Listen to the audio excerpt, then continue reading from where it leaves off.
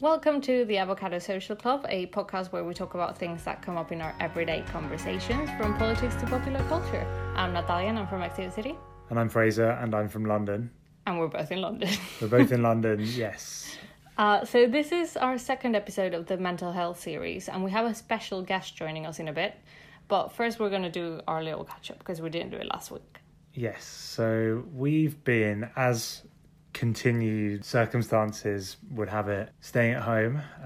We have been enjoying the sun a little bit, kind of near the flats, taking some nice walks and hanging out outside because it's obviously been good weather. And we walked all the way to the river, which was lovely. Yeah, last weekend we took a walk around kind of the centre of London a little bit, and I think we actually felt for the first time this year like we were kind of on holiday, in the sense of the weather was good enough to feel like you were just not in the UK, which is cool. And we've also been doing some work on our clothing brand as well, Mexi Clothing. So we had some samples sent over from a supplier. We were checking those out, which is really cool. Mm-hmm. And hopefully those will be good. We've also taken part in an initiative, #BuyMexican, on all social platforms, which has been organised by Mexi Brit. They're bringing together all different Mexican brands in the UK, which is really cool. So there's a lot of awesome like restaurants, food, mariachi that you can hire. It's really cool. You should go on their website actually. If you live in the UK and you're Mexican or not Mexican. Yeah, or not Mexican. Maybe you want to find somewhere to buy good Mexican food or anything. There's good presents and stuff. It's really really good. Yeah. Fashion from us, Mexi if clothing. You like. But yeah, that's been a fun thing to see happening this week. Yeah. And we'll go through some of the usual things you've been reading. I've been reading. I've read quite slowly in the last month, which is slightly frustrating, but it's okay. I have been busy. I read Hamnet by Maggie O'Farrell, which is shortlisted for the Women's Prize and very predicted to win. So I really enjoyed it. It's very lyrical and it's written beautifully. It's like one of those books that you finish and you go, well, that was really beautiful, just because of the way it's written. It's about Hamnet, who is Shakespeare's son. Well, was Shakespeare's son, obviously. And he died at the age of 11 under quite mysterious circumstances. And the book is it's about how he died, and it's fiction, because that made it sound like non-fiction. It is fiction, and a lot of it is almost, not quite, but almost magical realism. Okay. Where there's some magic involved, and the way that Anne Hathaway, who's called Agnes Hathaway in the book, is depicted, she was Shakespeare's wife, is so beautiful. And yeah, I think I really, really enjoyed it, and I felt a lot for that family, and it's very much a story about family. It's not necessarily, you don't see Shakespeare writing his plays, you see the family and the core of the family and his wife and his kids, and I just thought it was very beautiful. Yeah, it's interesting, and some of the stuff you've told me about it, it's quite interesting to know a bit more about Shakespeare, or at least imagine a bit more about it, because it's obviously a fiction because it's fiction story, but just to kind of understand a little bit more about the life and times in that era. And then all the disclaimers are at the end of the fictional liberties that Maggie O'Farrell took. So it's still really, really interesting. And also, after Hamlet died, I think it was maybe a year later or something, it was quite soon after the play Hamlet was presented. And Hamlet and Hamnet at the time were the same name. So okay, funny. Yeah, so the take of Maggie O'Farrell on that is also... I nearly cried at that, but anyway, I thought it was beautiful. So a lot of artists have been releasing music lately. Mm-hmm. Lainey released a song last week called Good Guys. Yeah. I like that song. Haim released a song. Don't Wanna. I think that's my favourite of the new Haim songs. For me, I think it's Summer Girl, but... Oh, yeah, that's a good one. That came out last year, didn't it? Last summer, maybe. And then... that's good. I mean, the album's coming out in June. Like June 29th, I think. So that'll be good. It's called Women in Music Part 3. All the merch is really cool. Uh-huh. But yeah, I think everything to do with Haim is cool, so I'm not a big form of authority on that. And Fox has finally released new music after... like 4 or 5 years, pretty much. Yeah, so Fox has released a new song called Love Not Loving You, which is an amazing pop tune. So if you're looking for a new pop, that one's really good. Yeah. And the 1975 released their 4th album, Notes on a Conditional Form. Yeah. they'd already released 8 singles, but the album's 22 songs, so there's still a lot of new music. I found it a bit overwhelming when we listened to it. So yesterday we were trying to piece that together while listening to it, and kind of... There's some real gems in there as well. Yeah, some good ones. Some good ones. There's one that his dad wrote, which is very sweet. Yeah, his dad's vocal is on it as well, which is funny. Anyway. But yeah, that's good. Definitely recommend checking out those songs during the week. Also, the 1975 album is, an hour and 20 minutes, so you can just put it on while you work, and then you're fine. There's all kinds of types of music. There's some that are quite good for working, because they're kind of instrumental. And there's some that are like clubbing songs. Yeah, it's funny. Anyway, onto film and TV.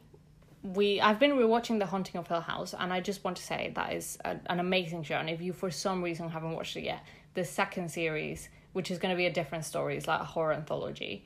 The second series comes out in October, and I really recommend watching the first one, which is The Haunting of Hill House.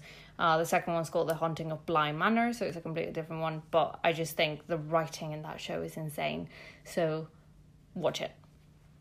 I also watched another Netflix show called Never Have I Ever, which is quite a sweet comedy, like sort of teenage comedy about a girl who likes a joke, and is very you will have seen things like it before, but I thought it was very cute, and the way it treated family relationships. And because the protagonist is Indian, a lot of the family relationships depicted are about Indian culture, which I found very interesting. And is that the one that John McEnroe is the narrator of? John McEnroe narrates it, which is very funny. Yeah. I laughed quite a lot while I watched it. I really enjoyed it. So that's a good evening watch. We also, I think, as mentioned a few weeks ago, we were watching the assassination of Gianni Versace, American Crime Story, and we finished that. We enjoyed it overall. Don't think it was the best thing I've ever watched. No, the O.J. Simpson one is better. The O.J. Simpson, yes. Is that American Crime Story? No, it's American Crime Story. American Crime Story, The People versus O.J. Simpson. Yeah, so that's the first series for American Crime Story, and this is the second one. Yeah, I mean, this one, I think there were some cool kind of fashion moments. There were very cool fashion moments. Not just Versace, but kind of in general. All the characters. You know, there's some good looks in there. Also, I really like the soundtrack. There was a lot of 80s and 90s. Yeah. Fun, well, mostly, I guess, early 90s. But yeah, fun music in there. Yeah, every time a song played, I was like, I love the music in this. Yeah, and then I found on Apple Music, and you can find the same thing on Spotify. People have kind of assembled the soundtrack, which is quite fun. I think my favourite thing about it was the acting, and I think Darren Criss was incredible in it. Yeah, he's really good. Everyone was really good in it, but Darren Criss kind of takes the show because it's about his character. Yeah, so. And he's on it. You know, he is just mostly following him as the main character. Yeah, so that's probably why he shines the most, but he's so good in it. So, yeah, that's it. We're going to go on with our guests now. Enjoy. So, as mentioned, we are continuing our mini-series on mental health, where we interview different experts about different mental health and mental illness issues. Last episode, we mentioned how we as a generation, we're becoming much more open about our mental health, but there's still quite a lot of stigmas attached, particularly mental illnesses as well. So today we're going to talk with Shannon Hilton about that. So thank you, Shannon, for coming on. Shannon is a psychiatry trainee. She went to medical school at the University of Southampton, where she completed a BMedSci research project on the use of ibuprofen in anxiety. She completed her basic medical training in East London before starting as a psychiatry trainee in 2019 at the world-renowned Maudsley Hospital Trust. She's worked as an autism specialist in secondary school, has experience in older and working-age adults' mental health, community psychiatry, and currently works at a male psychiatric intensive care unit. So a lot. I guess would be awesome, first of all, you know, if you could just talk about, I guess, your journey a little bit and like what interested you in mental health and mental illness sort of in the first place. Great, thank you for that. Yeah, so thank you for that introduction. It's obviously a pleasure to chat to you guys. So I guess even when I was at school, I was studying psychology, and I was really interested in the science behind how people think. But I didn't want to go into university and pursue something that was a bit too abstract. I wanted it to be very linked to people. That's why I chose to do medical studies. So I could have come out of that as any type of doctor, but the more I was studying it, the more I realised the things that I love about medicine is It's about working as a team with people with different experiences. Medicine isn't just about cells you can see under a microscope or what drugs treat what thing, but also considering a person as a whole in a real holistic way. And seeing lots and lots of examples of how somebody's social background, how the way somebody thinks impacts on their physical health. And in no area does it do more than that than in mental health. And that's, I guess, why I've ended up doing psychiatry. Awesome. Yeah, super interesting. Makes sense. Yeah. For sure, that's really cool. I guess something we really want to delve into today is the stigmas around mental illness. And something that we want to start with is whether you had any stigmas in your mind that maybe you didn't even realize you had about mental illness before you start working with psychiatry, and specifically with people with mental illnesses. Sure. So I guess as part of our training, we do a lot of on the job, like being an apprentice doctor. And that first, going to the first psychiatric unit as a second year student, when you've done, mostly book work up until that point, it is nerve-wracking, and you have this real sense of people are going to be screaming and yelling, and it's going to be frightening and worrying. And maybe some of those things do play out, and there's a grain of truth in those stereotypes, but generally it's not like that. And I think even now, I've moved to this psychiatric intensive care unit, which sounds very scary, and it is for the most mentally unwell men in the area. But even then, yes, things are sometimes chaotic, but generally it's not as worrying as people think. I also think with mental health, there's always an interaction between other things such as poverty, substance misuse, being maligned from society. So you do build up this picture in your mind of what somebody with mental illness maybe looks like, which isn't always a positive stereotype to have. And I think part of our training is just checking in that stereotypes are not okay to have, but just recognizing that you have those and thinking about ways you can overcome them is a real key part of our training kind of every day. Do you think that sometimes those stereotypes of things being chaotic, does that make it harder for the patients to accept in themselves that they have mental illness? For sure. We have a whole spectrum of people that come onto the units and onto the wards. Sometimes people arrive and you can see on their face that this is really not what they were expecting, and sometimes people discharge themselves within the hour. I think for some people they hope that there's going to be a great lawn and it's going to be very relaxing and lots of peaceful yoga and meditation, and the reality is that people are really acutely unwell. So for some people that's quite shocking and they go straight home. For some people they work through that, and actually it can be really useful to understand other people's stories and journeys, and lots of the patients speak about how meeting other people with the same illnesses that they have is actually a really important part of their recovery and understanding who they are and what's going on for them. That's interesting. So where do you think, the bit of an offbeat question, but where do you think the patient's kind of ideas come from about what they're going to go through? Like, yeah, do you think they're being they have misconceptions about it as well? So I think definitely. You only have to look at the media, and particularly, films and novels and things that are coming out in the 80s and 90s, where you've got one depiction of mental health units being like asylums, people are screaming and nurses in white coats holding people down. And then you also other things like a little bit in that Leonardo DiCaprio film Shutter Island, where it's a big lawn and it's a beautiful house and people are having nice little walks in the garden. And the reality is that it's not really either of those things. Yeah, I think I was reading something very interesting. This got a bit offbeat, but I was reading about how people think that asylums are like that because before they used to look like prisons. So people think that that's still just what it's like when it's really not. So yeah, it's interesting. Yeah, going into a topic that's is very talked about in the UK, I think, which is sectioning. Mm-hmm. And can you tell us about sectioning, what it means for the person being sectioned, and just kind of what goes into that? Yeah, so when we talk about sectioning, what we mean detaining somebody against their will under a section of the Mental Health Act. The Mental Health Act came into play in the 1980s, and it was designed to protect patients who, because of their mental illness, couldn't make the decision to come into hospital that was completely capacitous. And, capacity is a whole nother topic, but it's about being able to make a decision that you've come to on your own, free from pressure or illness or anything like that. So sometimes, because of the nature of these conditions, particularly things like schizophrenia, where the most common symptom is actually loss of insight, you completely are disconnected from who you really are and the reality around you, people don't understand that they're unwell, they don't understand that they maybe need treatment, they don't feel like they've got a problem. But professionals, and it's to section somebody, you need 2 doctors and a social worker, so it's never just one person doing it, come to a decision that actually this person needs some care and treatment for their mental illness, for them to be able to understand that, you know, they needed some help. And we always base it on risk. So we're either thinking about risk to the person themselves, so maybe if they're threatening to harm themselves or threatening to commit suicide, or they're just neglecting themselves, or risk to others. So if somebody's illness means they're very worried they're being attacked or followed, or they're carrying a knife or something like that, we need to think about society and have a duty both to our patient and also to the bigger community. How long did they remain in the hospital? So you normally come into hospital under Section 2, which lasts for up to 28 days, and that can be stopped at any point.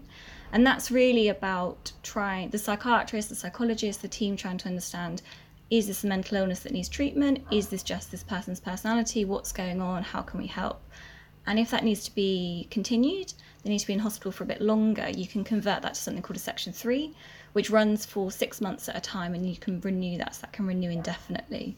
But again, that can be terminated at any time. Patients always have the right to appeal their section, and they go to something called a tribunal. There's a judge, there's an independent doctor, patient represents themselves, and also there's a solicitor present. So it's a way for patients to feel like they can protest if they feel that's unfair. And there's another system where if something called your nearest relative, which is a little bit like next of kin, really strongly feels that you shouldn't be in hospital, their loved one doesn't need to be in hospital, they can also contest and have that section removed. Okay, yeah, that's super interesting. Yeah, because I think when you hear sectioning and when you hear about it, it's always with a very negative connotation of it's against their will, and it's just interesting to know that it's seen very much in a case by case basis. Because one misconception that I had was maybe it's just they say that person has schizophrenia, so they need to be sectioned, but it's just on the basis of their diagnosis. But if you have 2 doctors looking at it, it's always on a case-by-case basis. So that's interesting. Yeah, absolutely. And also you have plenty of people sectioning, or having somebody come into hospital under section is always the absolute last resort. There are plenty of people that are either relapsing or becoming unwell for the first time, that are dealt with by the community team, and they're supported by a community team or an intensive care team who will see them once, maybe twice, maybe 3 times a day, to avoid coming into hospital and to do everything possible to keep somebody at home.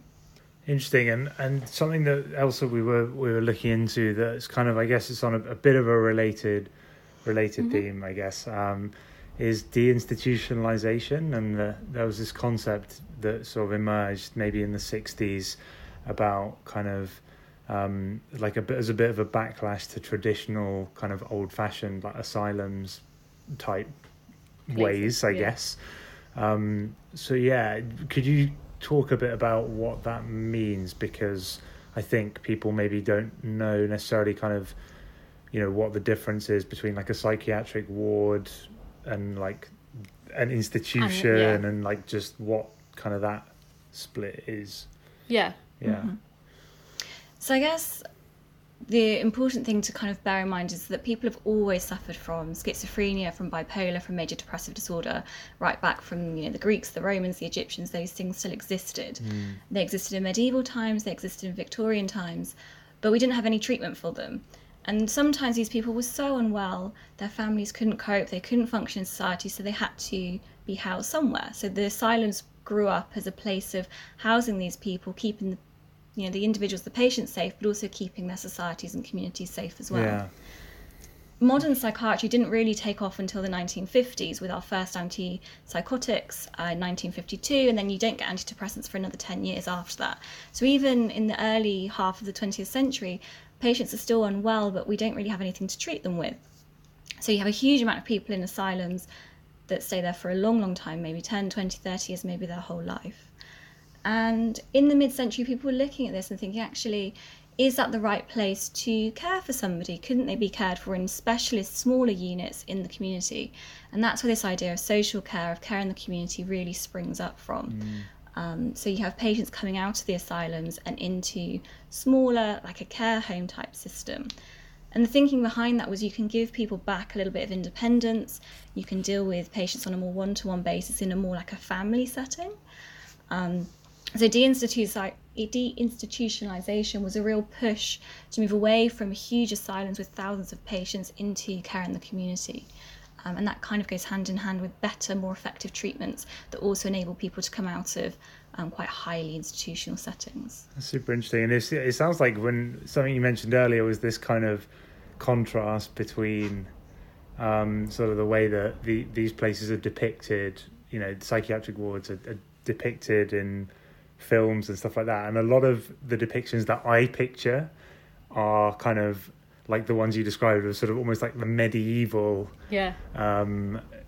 institutions. And I guess that's funny how like that, at least in kind of art and media to some extent, is what you see and what you think of as a result, I guess. Yeah, and I think it's very interesting as well how, looking at the history of it, how they grew when there was things like the Industrial Revolution, and there were even less people with mental disabilities and mental illnesses. They were even less kind of productive, so asylums grew even more, and the idea of them being almost like children grew even more, and like certain power over them. And it's just very interesting to look at the entire history of it. And sorry. No, go sorry, ahead. I was going to say these the asylums, they weren't really like hospitals, like treatment facilities. It was just about containing someone. It was just like a massive care home. You didn't have any specialist treatment once people were there. Yeah, it was just about moving them away from us. Yeah.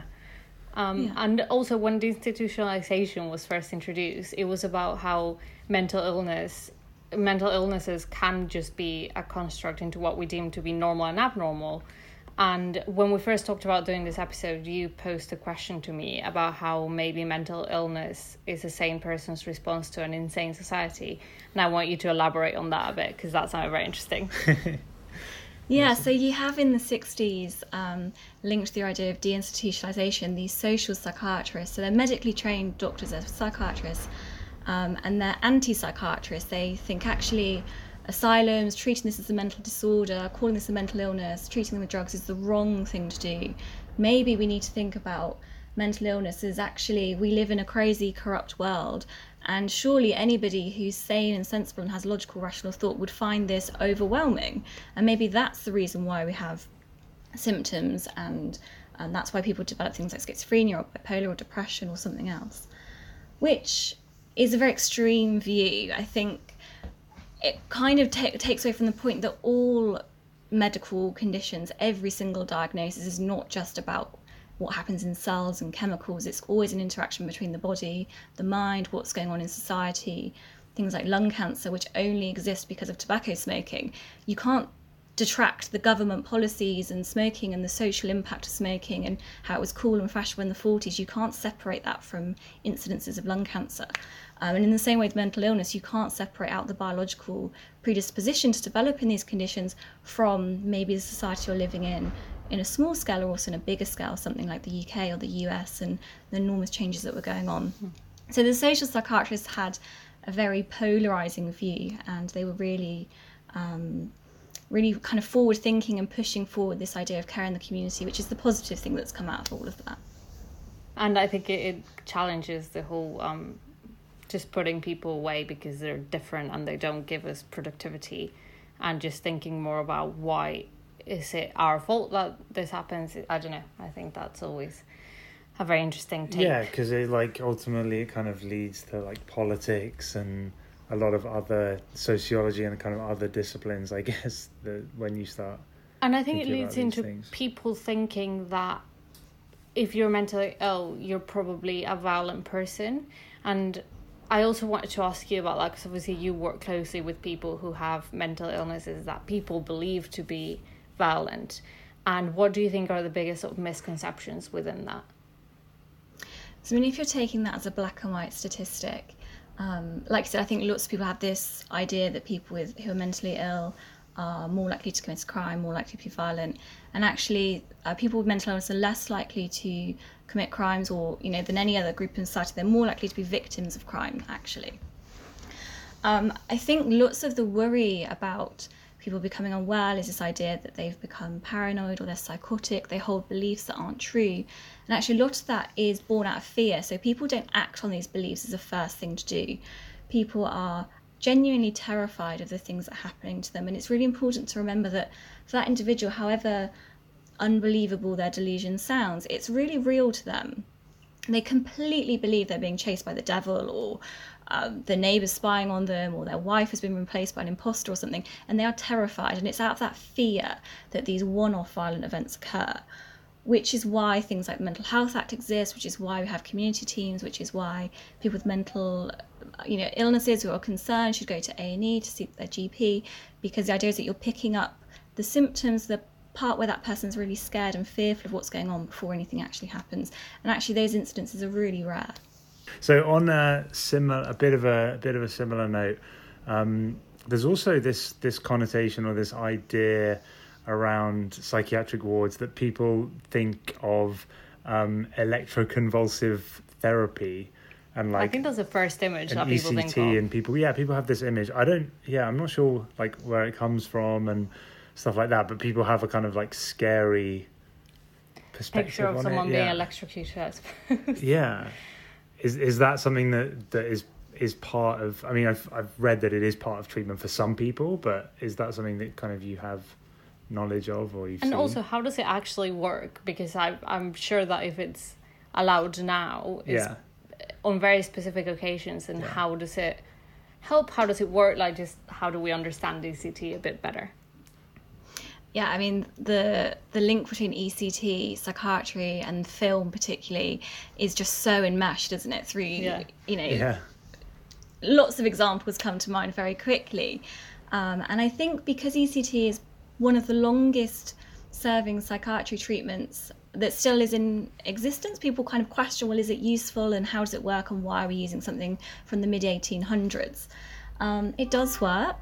We do use it, but actually really uncommonly. So maybe, I don't know, on a ward of 20 patients, you might have one patient that's undergoing ECT at any time.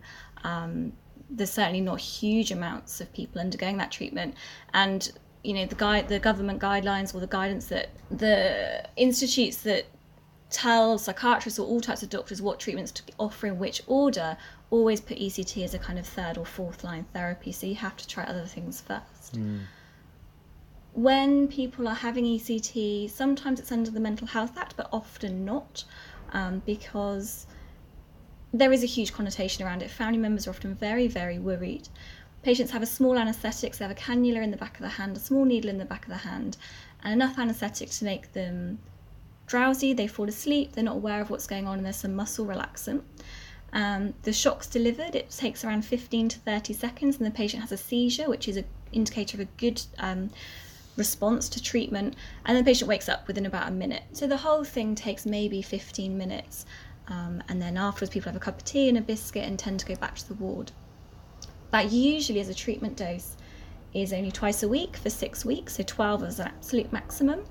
But some people find that it works so well for them they continue even after they're well to have ECT maybe once a week, maybe once a fortnight or once a month in the community, and they'll pop in from home on their way to go shopping or something like that to have their weekly ECT treatment. We don't know how it works. It's a little bit like having a seizure, as in we know that patients with epilepsy who also have depression or severe catatonia or mania or something tend to get a bit better after they have seizures, and that's probably how and why it works, but that's as technical as it gets at the moment. Wow, that's really interesting. Yeah. And also interesting that it's such an old form of treatment as well. And I think people related to this image that we have of asylums, where it's just in a terrifying room, and it's like Shutter Island almost, and it's not that's I mean, when you say they have a cup of tea and a biscuit, it sounds very different to that. Yeah, I mean, when you think about in the Joker, when they show Harley Quinn having the ECT therapy and she's awake and it's awful, the patients aren't awake, they're asleep and their muscle relaxed. There's, it's a bit like going in for a very minor operation. It takes 5 minutes, like having a tooth extracted or something.